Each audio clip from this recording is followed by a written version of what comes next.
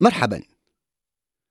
في المغرب الاحتفاء بالذكرى 18 لإطلاق المبادرة الوطنية للتنمية البشرية من قبل العاهل المغربي الملك محمد السادس عام 2005. هذه المناسبة تتزامن مع آخر سنة من تنزيل المرحلة الثالثة من المبادرة، وتشكل فرصة للوقوف على مدى التقدم المحرز في الإنجازات تحت شعار حصيلة إنجازات ومكتسبات المرحلة الثالثة. المفوضية الأوروبية تعلن عن حذف المغرب من القائمة الرمادية للبلدان الخاضعة للمراقبة في مجال غسل الأموال. القرار يأخذ بعين الاعتبار المعلومات الصادرة عن مجموعة العمل غافية التي قامت بشطب المغرب من القائمة الرمادية عقب تنفيذ المملكة لخطة عملها المتفق بشأنها مع المجموعة. حرب أوكرانيا. سلاح الجو الأوكراني يعلن عن إسقاط 29 صاروخا روسيا من أصل 34 مسيرات أطلقتها روسيا في هجوم ليلي جديد. انفجارات عدة دوت فجر اليوم في كييف ومناطق أوكرانية أخرى. مهرجان كان السينمائي الدولي في دورته السادسة والسبعين، انطلاق المسابقة الرسمية للفوز بالسعفة الذهبية بعرض شريط ياباني بعنوان مونستر.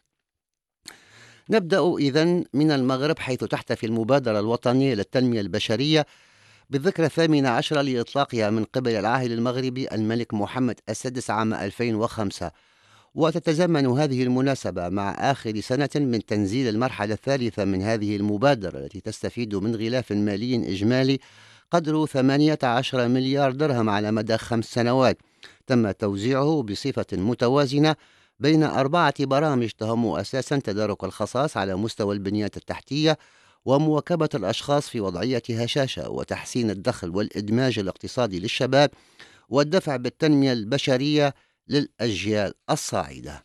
اعتماد سلام.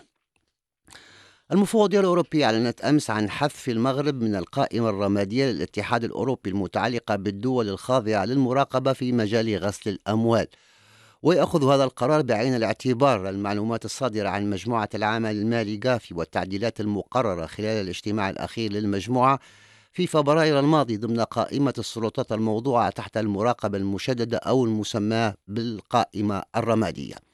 وكانت مجموعة العمل المالي غافي قد قامت بشطب المغرب من القائمة الرمادية عقب تنفيذ المملكة لخطة عملها المتفق بشأنها مع المجموعة، مسجلة أن المملكة وضعت الأطر القانونية والتنظيمية اللازمة للوفاء بالتزاماتها المتخذة ضمن خطة العمل. ونتابع في هذا الإطار تعليق زاهر الأزرق، أستاذ قانون الأعمال بجامعة الحسن الثاني بالدار البيضاء.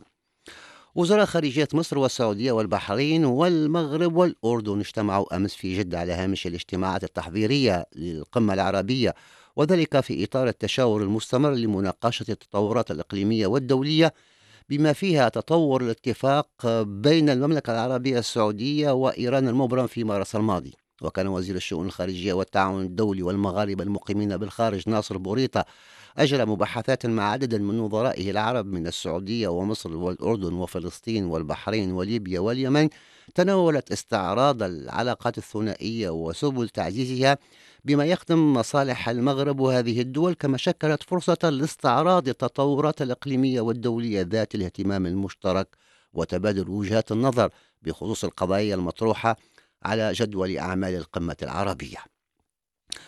المبعوث الصيني إلى أوكرانيا لي هوي الذي زار كييف يومي الثلاثاء والأربعاء، حيث أجرى محادثات مع وزير الخارجية الأوكراني ديمترو كوليبا ومسؤولين آخرين، قال في بيان أصدرته الخارجية الصينية: ليس هناك حل سحري للأزمة، ويجب على كل الأطراف أن تبادر من تلقاء نفسها لبناء الثقة المتبادلة وتهيئة الظروف لوقف الحرب والتفاوض. وأضاف أن الصين ستواصل تقديم المساعدة لأوكرانيا ضمن قدراتها.